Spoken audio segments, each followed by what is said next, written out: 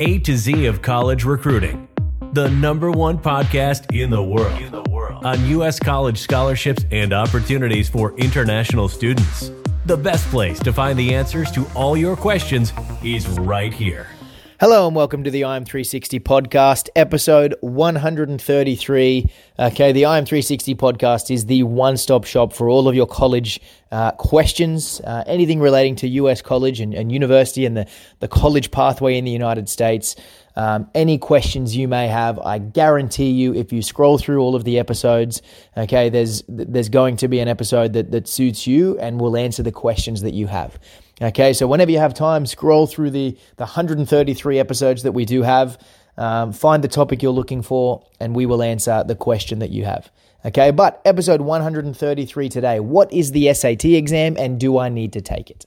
Okay, so what is the SAT exam and do I need to take it? Stay tuned.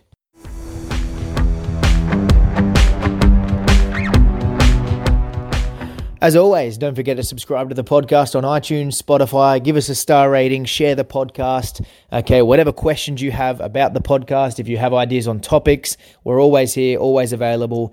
Share your thoughts with us and your feedback. Any ideas on topics, as I said, we will endeavor to cover those in the coming episodes and weeks moving forward. This episode today, episode 133, what is the SAT exam and do I need to take it? Okay, so the SAT exam, okay, used to be known as the Scholastic Aptitude Test. It is really now just the SAT. It is a university entry exam for American universities, okay? First and foremost, it is not compulsory, okay? So to answer the second part of the question and the episode topic, do I need to take the SAT? No, it's not a compulsory exam. There are plenty of institutions that don't require an SAT for admission, okay? There are also plenty of schools that do require an SAT for admission. Okay, so it's better to have it and not need it than need it and not have it. Okay, and we always recommend to our students to take the exam because even getting an average score can open up more doors for you, which is ultimately what we want. Okay, but again, the exam is not compulsory. You do not have to take it. There are plenty of kids that don't want to take it, and they're completely fine. I took it and did terribly. Okay, but I still had fantastic opportunities and those options were suitable to me based on those results. Okay, so if anything, even if you sit it and you don't do as well as you had hoped, it just gives us and yourselves a better idea as to where we should and shouldn't be pushing your information. Okay, so again, not compulsory. What is the exam? What does it consist of? Okay, it is a 3-part exam. Which has sort of been changed over the last couple of months, but is a 3-part exam, 1 part math with a tiny bit of science, 1 part English reading and writing comprehension, and the other is an optional essay. Okay, the essay used to be compulsory, but it is optional now. You don't have to take it.